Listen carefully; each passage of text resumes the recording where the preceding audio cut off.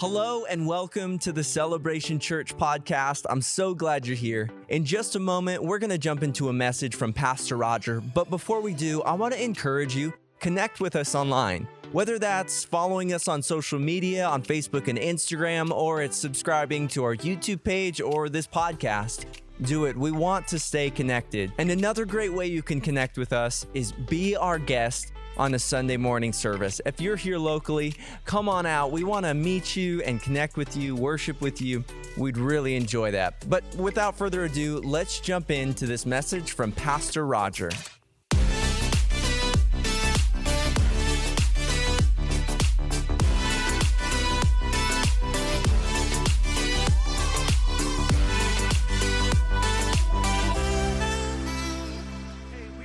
Middle of a collection of messages on the book of John, and actually before I do that, I just want to encourage you. Next week, we're going to 3 services. We've got one of my favorite people in the world is going to be here speaking for us. It's some of my overseers, so these are kind of like my bosses, will be speaking here at Celebration Church. You don't want to miss it.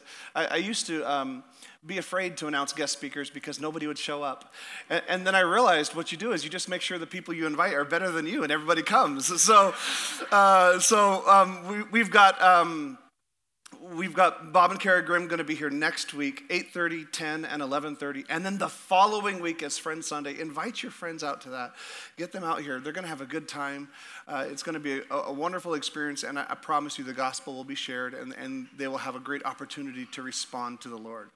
But we've been in this collection of sermons about the book of John, and John is a unique book. He's not like the other 3 Gospels, Matthew, Mark, and Luke. They just give a synopsis of the life of Jesus. John has an agenda. So John is somebody with strings attached. He's telling you the stories for a reason. And so John writes the book of John very differently than Matthew, Mark, and Luke. In fact, John doesn't include any of the parables of Jesus. Instead, what he chooses to focus on is what he calls signs and I am statements. So Jesus says these statements, these 7 statements. I am the bread of life. I am the light of the world. He says all these different statements, and John connects them to these, what we call the 7 signs of the book of John. Now, what's really cool is the book of John doesn't use the word miracles. It's used one time in the book of John, but it's used as a pejorative. It's used as kind of a blaming people for seeking a miracle. And it doesn't mean that John does not believe in miracles. John is certainly describing the miracles of Jesus. Anybody know you're in a church that believes in the miracle-working power of Jesus? We believe that when we pray, heaven hears. We believe heaven answers. We believe God, what he did then, he can do today. We don't believe he stopped. We believe he is still in action. But John is making a distinction. He's saying this: don't chase the ooh and the awe of a miracle. Instead, understand the principle and the meaning behind a sign. He's saying, look to the one behind the prayer. He's saying, look to the one behind the answered prayer. Look to the one behind the miracle that's revealed. And so that's what we're talking about, is these signs that Jesus presents us with. Today we're on the 6th sign, and I'm going to begin by just sharing some pictures from Israel because, number one, when I do that, I feel like it kind of brings you into the message, like you get to see what's going on. Number 2, it makes me going to Israel tax-free. So here we go. So this miracle is going to be in a place called the Pool of Siloam. Now, this is, again, one of those situations where for years, anti-belief scholars, so people that study the scriptures with the agenda to disprove the scriptures, for years they said that this miracle never happened because there is no identifiable location called the Pool of Siloam. It's supposed to be on the south end of the city of Jerusalem, near the south gate, kind of in the city of David, but no archaeologist had found it. And wouldn't you believe it that about 10 years ago, archaeologists were digging in right next to someone's backyard, and they discovered the historical site, not the traditional. When they say the traditional site, they mean we don't really know what happened here. But this is the historical site of the Pool of Siloam as seen in Scripture. And what's really interesting is this pool is the only freshwater or moving water fed pool in the entire city. Back when Hezekiah was king, Hezekiah was being, he had enemy forces opposing him. And the scripture tells us the story about how they dug a tunnel underneath the old city from the pool of Gihon out into the city so that they could have fresh water, so that if they were surrounded by an enemy army, they wouldn't run out of water.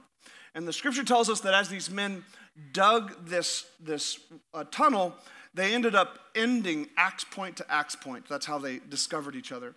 And if you go to the city, when you come with me to the city, what you're going to see is this is going down into the tunnel.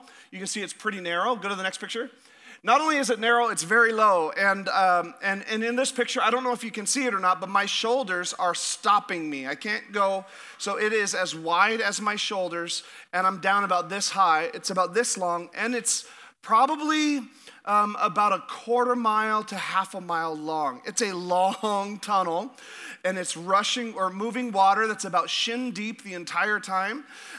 Can't see anything. We were using the lights from our phones to be able to look ahead of us as we came through it. And when you walk through this tunnel, it's just amazing. This is the same aquifer or same source of water that when David took the city of Jerusalem, the Bible says that he climbed through what they call the waterworks. He climbed the waterworks to get into the city, to take it from the Gibeonites. And we actually travel, to go down this tunnel, you travel down through the cistern of where David climbed to be able to take the city. But this underground tunnel they created, it leads to a pool. And so when you come out on the other end of the tunnel, this is what it looks like. There's this little pool with some rocks, and that's fine. But on the other side of the staircase is where this water from the gate leads, and that is, do we have the next picture? There we go. This right here is the actual pool of Siloam. You'll notice that the one side of it is covered in bushes, and that's because it's still private land. The archaeology in the Middle East is really interesting because they're navigating public land, private land. They're navigating all sorts of crazy things. But this is the location. So when I tell this story and I tell you what happened, this is the physical place that it happened. Pretty cool for all my Bible nerds. The Bible says this. It says, as he passed by, he saw a blind man from birth. This man was blind his entire life. This was a person who could not see. He did not have vision. And understand, when we're talking about Scripture, we're talking about a literal understanding. This man is literally blind, but also understand there is a spiritual application here. And the spiritual application is that sometimes people are spiritually blind. I think this passage tells us that getting older doesn't necessarily improve your sight. In fact, when you get older, you might just have to go see the optometrist. I would pose today that maybe age doesn't always equal wisdom. I think often it does when we go to the fountains of wisdom. But life experience does not necessarily mean someone has vision. Education does not always mean wisdom. You can have more degrees on your wall than the thermometer, but it doesn't necessarily mean you know how to apply those bits of information. And so this man was born blind. The Bible says this in Matthew chapter 6, verse 22. It says, the eye is the lamp of the body. So if your eye is healthy, your whole body will be full of light. But if your eye is bad, your whole body will be full of darkness. And if then the light in you is darkness, how great is that darkness? This man was blind. But what's going on here is it's not just a simple issue. Maybe that you could just correct a stigmatism, or there's a corneal scar that needs to be addressed, or maybe he needs to remove a cataract. This man was born blind. This is the only account of a miracle of this magnitude in Scripture where a man was born with. There's other people Jesus heals that are blind. It's a frequent occurrence. But those people had the gift of sight previously. This man has never seen anything in his entire life. And what's so crazy about this is it's actually impossible. Like it's completely impossible for this man to see. Because the synapses between his brain and his optical nerve and his brain, and his visual cortex, they don't exist. Like the synapses that make sight possible have not developed for this man. So you don't like grow these things throughout the course of your life. What happens is, as a baby, you are born blind. Did you know that? Your baby was born essentially blind. Like legally, your baby would be blind. And what happens is, over the course of the first few days and weeks and months of their life, up until about 8 months old, your child is responding to light and shadows and little things. And as it's getting input, it's getting data into those little gray eyes. Does anybody remember your baby had gray eyes when they were born? Mine's the only one. Come on. They have these gray eyes. It's the weirdest thing to me. And then it changes to their color. And I always hope they just stay gray. Like, that's cool. But their eyes, as they're getting stimulus, their eyes are creating synapses to be able to make an understanding of the information they're seeing. So this man, he was born blind, which means the actual synapses between his eye and his visual cortex don't exist. Like if you were to take a baby and put a blindfold over one of their eyes when they were born and remove it 4 months later, that baby will be blind in one eye for the rest of its life. This isn't something an optometrist would say is reversible. It is irreversible. The window of help is gone. The window of opportunity is long since passed for this man. I want you to know that you serve the kind of God that doesn't care about windows of opportunity. You serve the kind of God that does not need science to tell him when he can or cannot improve someone's sight. He can go in and make a difference when he chooses to. This is like Jessica so eloquently said, like Abraham and Isaac were beyond the years of childbirth, and God gives them a child. I just want to say, maybe today you feel like you missed your opportunity with life. Like maybe you feel like you're just a few years beyond your prime, and now you wonder if you will ever be able to regain your opportunity again. Maybe your last marriage ended in divorce, and you feel as though you can't love again, or maybe you can't trust again. Maybe you feel as though you missed your window of opportunity because when you were younger, you had a lack of wisdom and you repeated a lot of silly mistakes. Looking back, you recognize they were just simple mistakes, but you also understand that the consequences of those mistakes have limited your opportunities in life. Maybe you are sexually broken because your time of innocence ended abruptly and you're struggling just to know what healthy even looks like. And so you feel as though the window of opportunity is gone. Can I tell you today that when Jesus gets involved, it's never too little, it's never too late. When Jesus gets involved in your marriage, it's never too little, it's never too late. When Jesus gets involved in the way you manage your money, it's never too little, it's never too late. When Jesus gets involved in the vision for your life, it's never too little, it's never too late. What I love about this man, though, is that even though his life was dark, even though he couldn't see, he still keeps growing.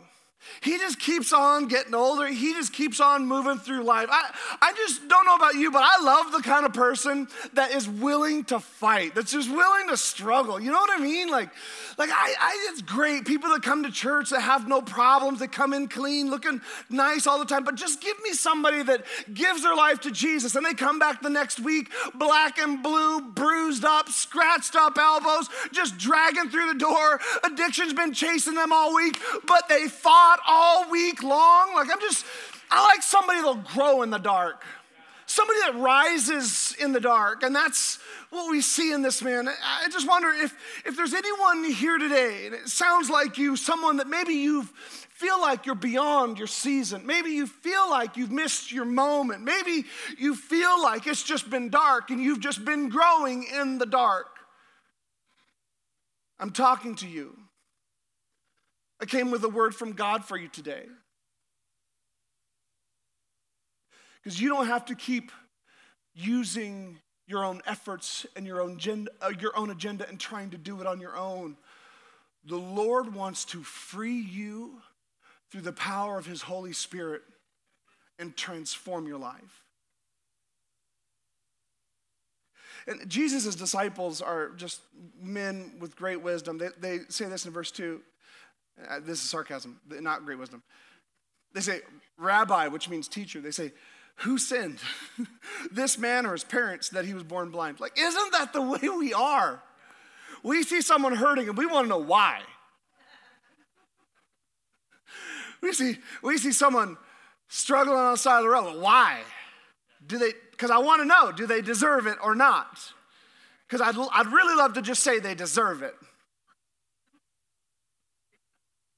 That's what they're doing. What's going on is their theology is being revealed. Their theology that you get what you deserve is being revealed. And Jesus, earlier in John, talks about a man, he says, go and sin no more so that nothing worse will happen to you. But what we understand is it was an infirmity. It was some physical thing that had happened to him later in life because of an accident or incident. So we don't know why that happened. But the disciples are assuming that someone that was born this way somehow deserves it.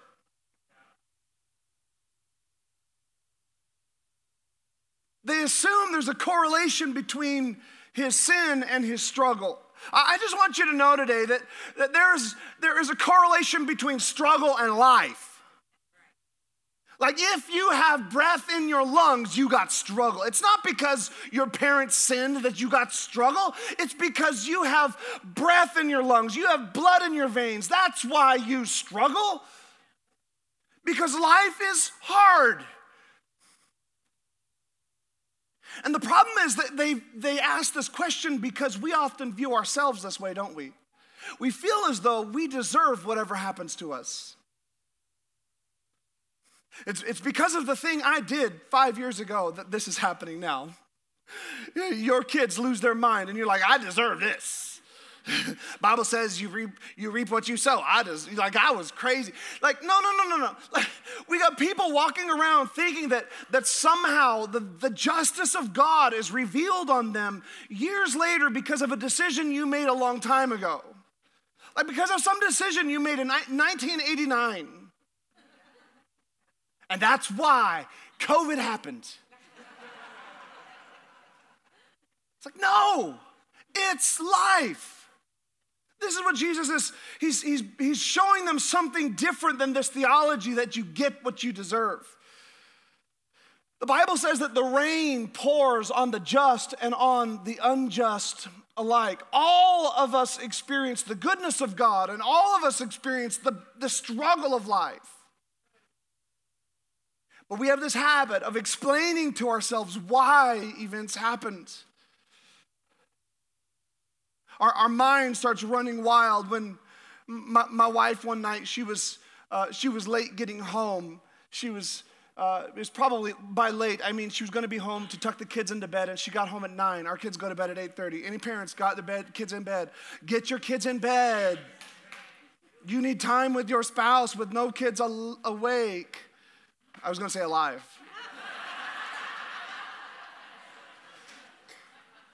She got home a little late, and my youngest, he was like, something's wrong. Mom's not here yet. She didn't ever do this. And I'm like, no, she said she'll be here. And he's like, no, something's wrong. And when she came in the door, what we didn't realize is Hudson had been awake the whole time. He stayed awake. It was probably a little later, about 10 o'clock. He comes out of his room, and he's sobbing. And he said, I thought something happened to you. He said, Mom, I thought you got in a car accident. And I thought I lost you. Because there's something inside of us that has to make an explanation for every incident in life, isn't there? We do the same thing. Our mind goes wild. Your spouse is just a couple minutes late to call you or whatever, and you're wondering, like, are they off finding another love? Like, right? Like, we have all these worries that go on inside of our minds, and I'm just saying it's not a healthy thing to come to these crazy explanations in our mind. Because we serve the kind of God that even in the middle of our struggles, he's not asking why you deserve it. He's asking what's the purpose behind it. Like, yes, you experienced trauma. Yes, you made mistakes. But God will upcycle your mistakes to bless other people. This is the kind of God we serve. I just want to say this. For me, when it comes to making snap judgments, when it comes to trying to explain all my problems, I have some work to do. I got work to do. Anybody else got work to do? And Jesus answers them, and he says this, it was not that this man sinned or his parents. They asked, who was it? He says, it was not that this man sinned or his parents, but that the works of God might be displayed in him. Now, if you look in the King James Version, it says this, it says, but this happened so that the works of God might be displayed in him. And what I want to point out is this happened is not in the original text. It does not say this happened so that the works of God would be expressed in him. It doesn't say that. It says, but the works of God might be displayed in him. I'm just saying, like, Jesus isn't saying, he's not saying this is God's fault. That's not what Jesus is doing. That's what we do, right? It's God's fault that my child is struggling. It's God's fault that my situation went bad. It's God's fault that I lost my spouse. God decided to take him early. And I just want to, it's not necessarily God's fault.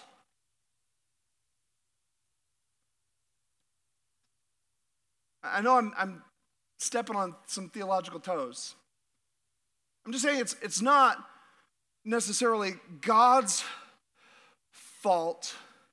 We place the blame, but Jesus shifts us from a focus of blame. Because here's the deal. In Greek, there isn't punctuation. In Koine Greek, which is written, there's not punctuation. So let me read it the way it flows without stuff the interpreters have included. Because the interpreters have included, this happened because of God. This is why it happened. This is what the without the word that is not in the text, it says this. It says,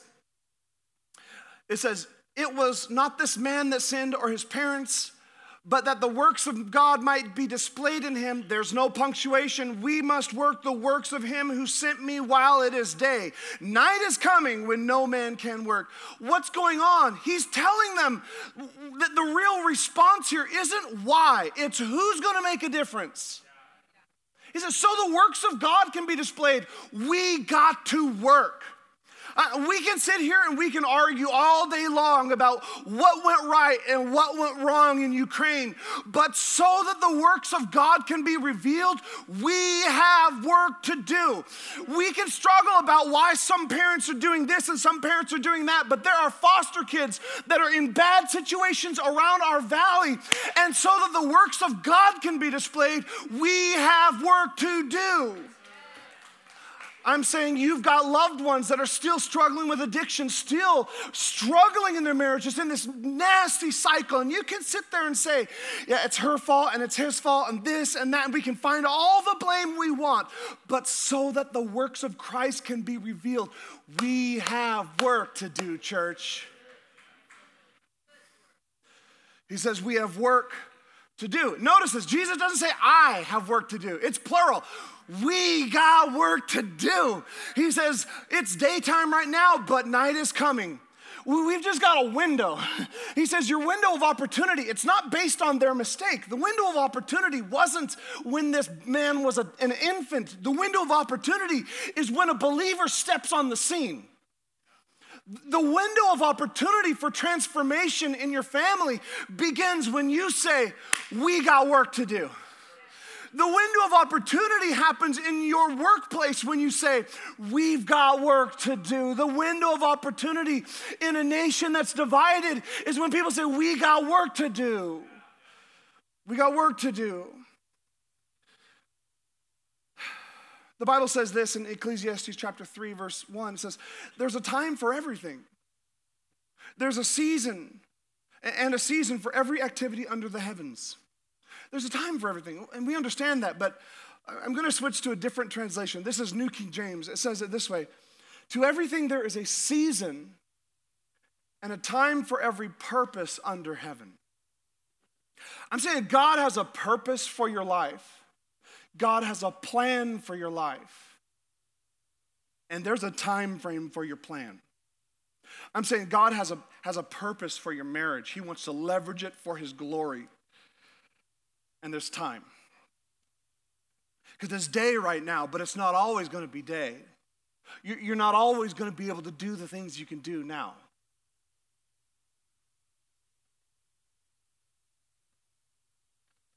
Jesus says this, as long as I am in the world, I am the light of the world.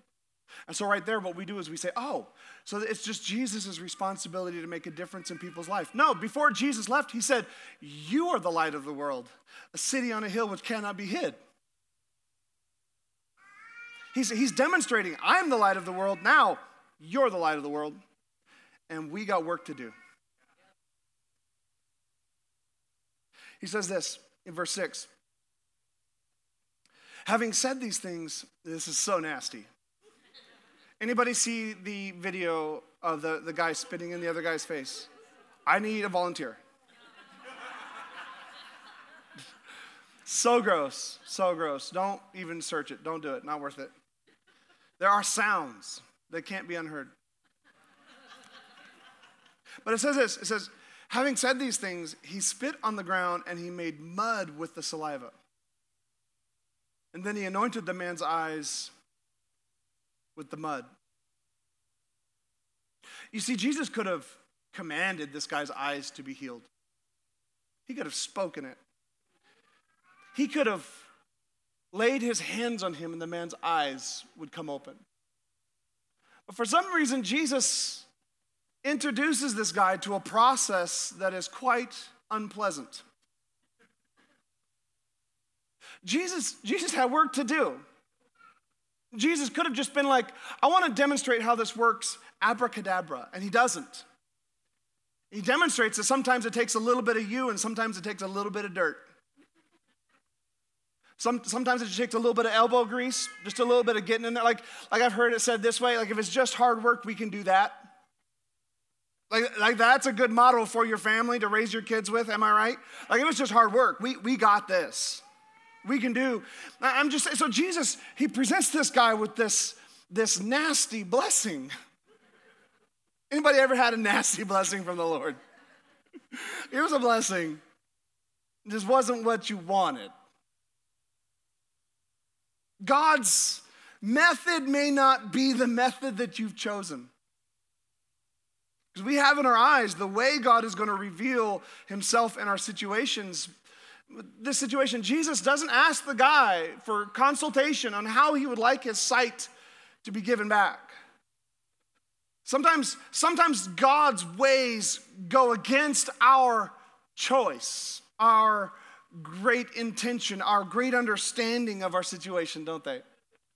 right? Like maybe God does a work in your life, but it's not through the person you would have wanted him to work through, or maybe not in the way you would want him to work through, or maybe not as comfortable as you would have wanted him to do, maybe not as classy as you would have wanted him, not as dignified as you would have wanted him to be in your life, or maybe they talked about you and it was through them talking about you that God developed something inside of you you didn't have before. I just think that when you are someone that's been blind since birth, there's this thing inside of you that says, I just want change. Not I want change on my terms, I want to do it my way. But God, whatever you have for me, whatever that looks like, I want it. God, I've been doing it my own way. I've been struggling my own way. And the truth is, I'm still in darkness. Whatever you want, like God, go for it. Let's go. Do whatever uncomfortable thing you want to do in my life so that I can have vision and sight in my life.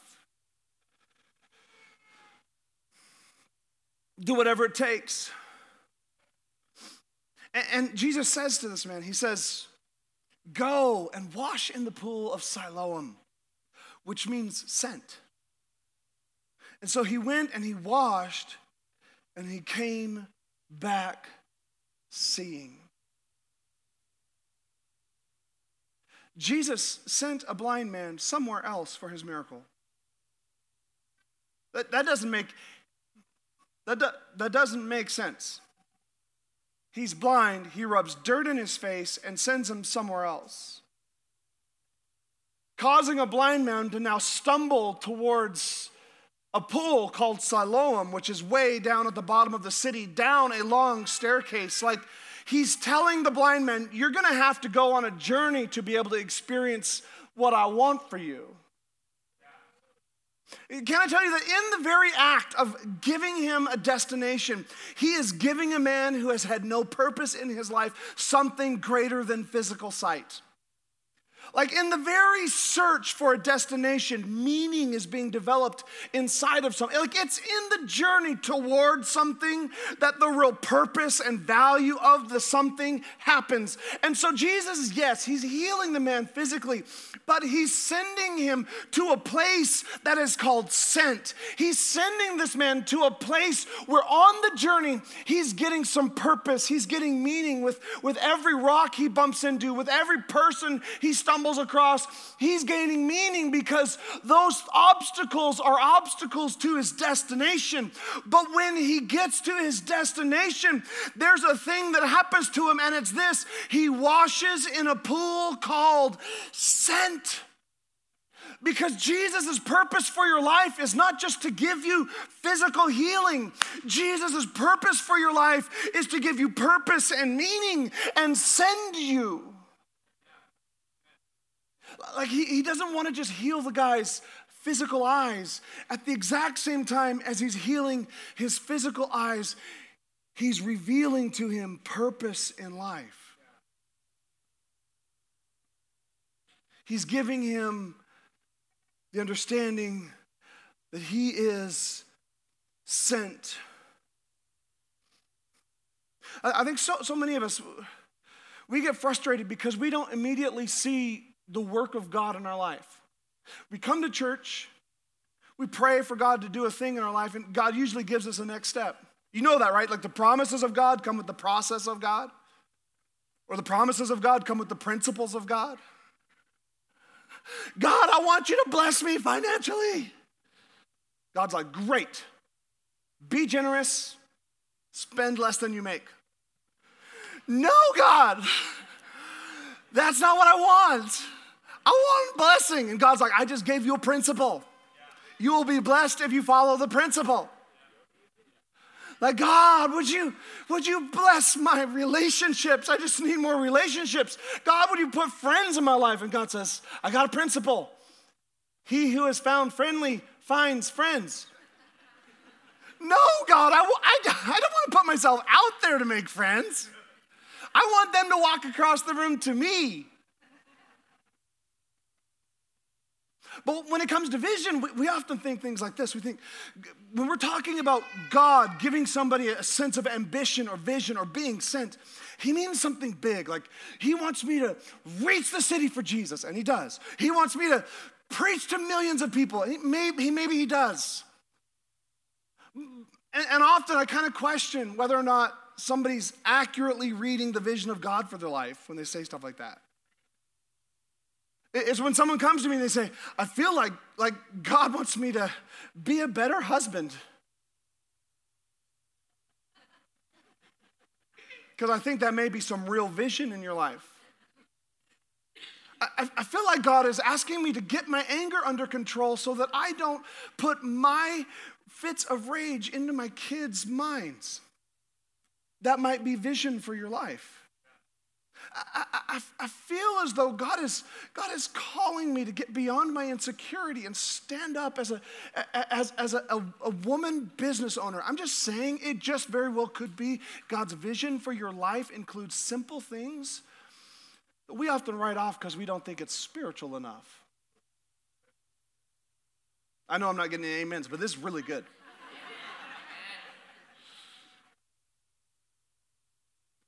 Because he's giving this guy vision. And you say, well, come on, this isn't where the story ends. I'm not going to finish all of it.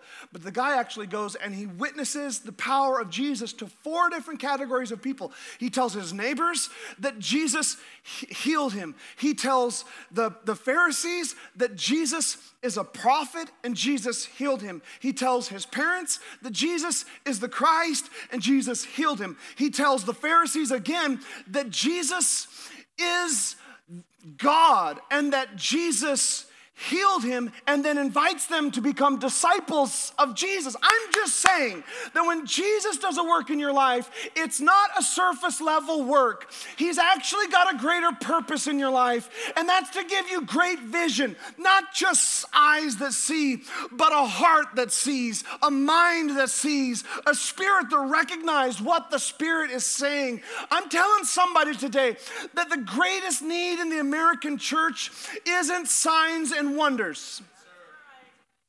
The greatest need in the American church is that men and women would stand up out of their place of comfortable and that they would have a Holy Spirit mandate on their life, that men and women under the sound of my voice would recognize that God has sent you.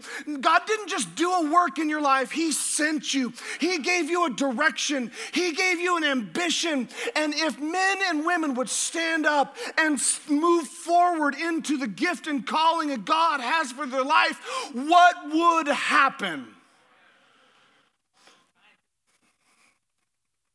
I'm a preacher. I preach. Doctors doc. Drivers drive. Preachers preach. I'm just saying God's purpose for this man is not just to heal his eyes. The sight coming into the guy's eyes is actually not the sign towards Jesus. The sign towards Jesus is when the guy receives sight, he becomes the sign.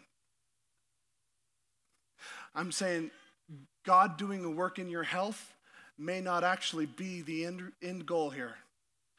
God may want you to leverage your story of your health to point towards Him. Like God doing a work inside your marriage may not be the actual point. It may be that God wants you to leverage the story of your marriage to give other people hope. It may be that your bankruptcy, like God getting you out, giving you the courage to stand back up after a bankruptcy and move forward. Like it may not be that is the actual issue. The real point may be that your life story becomes a guidepost, a sign towards a risen Savior. Would you stand with me all across the room?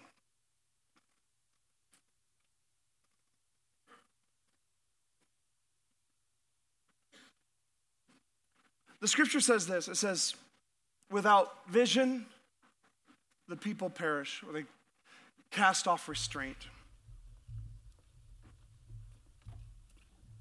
And I think there are so many believers in the American church. Our greatest shortcoming is not faith in God. We love the Lord. We believe, we trust Him. I think our greatest shortcoming is we don't allow his vision into our lives. And we think it's the job of the people on the platform to do the work of God. It's not.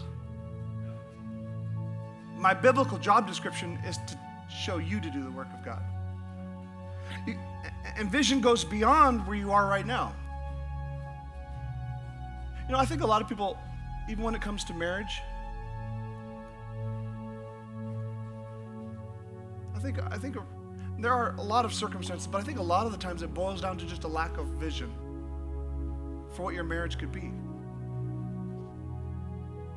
My wife and I, we don't have it all figured out, and we struggle just like everybody else. We have our ups and our downs, but we have a vision. Let me show you our vision. That's the old me getting smooches. When this app came out, this is the best thing that ever happened to your marriage, is this app right here. If you're a young couple, best thing that ever happened to your marriage. The profile on our bank accounts, I'll show it to you. Watch this. Go to the next one. Look at that. She's gonna still dye her hair. 80 years old, she's gonna dye her hair. I can tell right now. It's still gonna be blonde. But because I'm not in love with some young woman whose body looks like a young woman's body, whose mind is like some ambitious. I'm in love with it. Like, go to the next one. This one is this is literally, like when you go to our bank account, our personal bank accounts, this is literally the profile picture, because we want to make our financial decisions based on what that woman would want. My wife's like, I can't believe you show this picture. Because here's the deal. Our vision for our marriage is not to be happy. It's not to have lots of things. Our vision for our marriage is this. I'm going to be 85 years old, sitting next to an 82-year-old woman, sitting on a rocking swing in the front porch, drinking iced cold tea with not a tooth in my mouth. She says, I'm getting my teeth. You can keep your teeth. I'm not having teeth. But what's going on is we're saying our vision for our marriage is not to have a house that compares with our neighbor.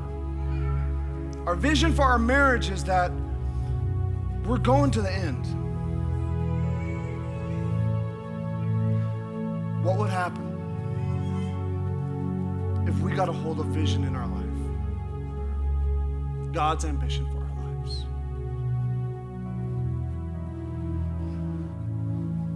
I don't really know how to end this one. I think this, maybe for you, I'm gonna do kind of two calls here. I'm gonna start with, if you feel as though you need God to open your eyes to how you are sent, to where you are sent, to vision, I just want you to maybe raise your hand, and I just want to pray for you right here, right where you're at. Is anybody looking for God to reveal inside of them vision? Come on, I see that. Good, I see that. Come on, some direction from the Lord. Yeah, I see you. Come on. Yeah, I see that. Let's pray right now. God, you are the author and the finisher of our faith. Lord, we don't stand on our own. We don't lean into another, but you are the author. God, I pray right now that you would infuse your vision, your direction, your purpose into our lives. God, I pray for a man or woman right now that's wondering what their next step might be. Lord, that you'd show them direction. And that as they move towards that direction, they would find meaning and purpose. Maybe just stay kind of in the posture you're in right now, sort of spiritually holding this. Maybe for you, you feel like you are blind. Without God, moving forward, and you just need a touch from heaven. If that's you, would you raise your hand for me right now? Come on. I see some bold hands. I'm just wandering, I'm struggling, I'm stumbling, I'm doing it on my own, and I want to be freed from doing it on my own. Here's what we're going to do. We're going to repent, and we're going to believe. Repent means we turn away from the things in our life that we think do and say that don't please God. And we're going to believe in the death, the burial, the resurrection of Jesus. And when we do that, when we place all of our faith and hope in him, he cleanses us from sin. And he pulls us into a conversation, a relationship with God. Would you pray with me something like this? God, I'm sorry for the things in my life that I know don't please you. I'm sorry for trying to figure this out on my own. Would you forgive me?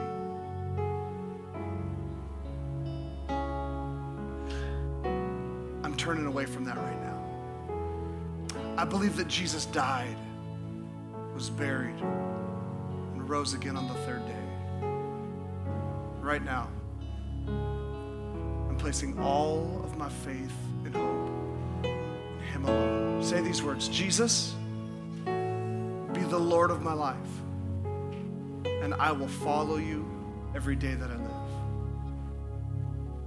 Come on, church family. There's some people who just made the greatest decision of their life. Greatest decision of your life. We're excited about that. Listen, in just a moment, we're going to have some child dedications. We're going to sing one song, child dedications. Hey, I just want to say thank you again for tuning in to today's podcast. If you want to learn more about Celebration Church, I'd encourage you to go to our website, www.thecelebration.church, to find out more. Well, we love you guys, and let's continue to love God, love people, and change the world.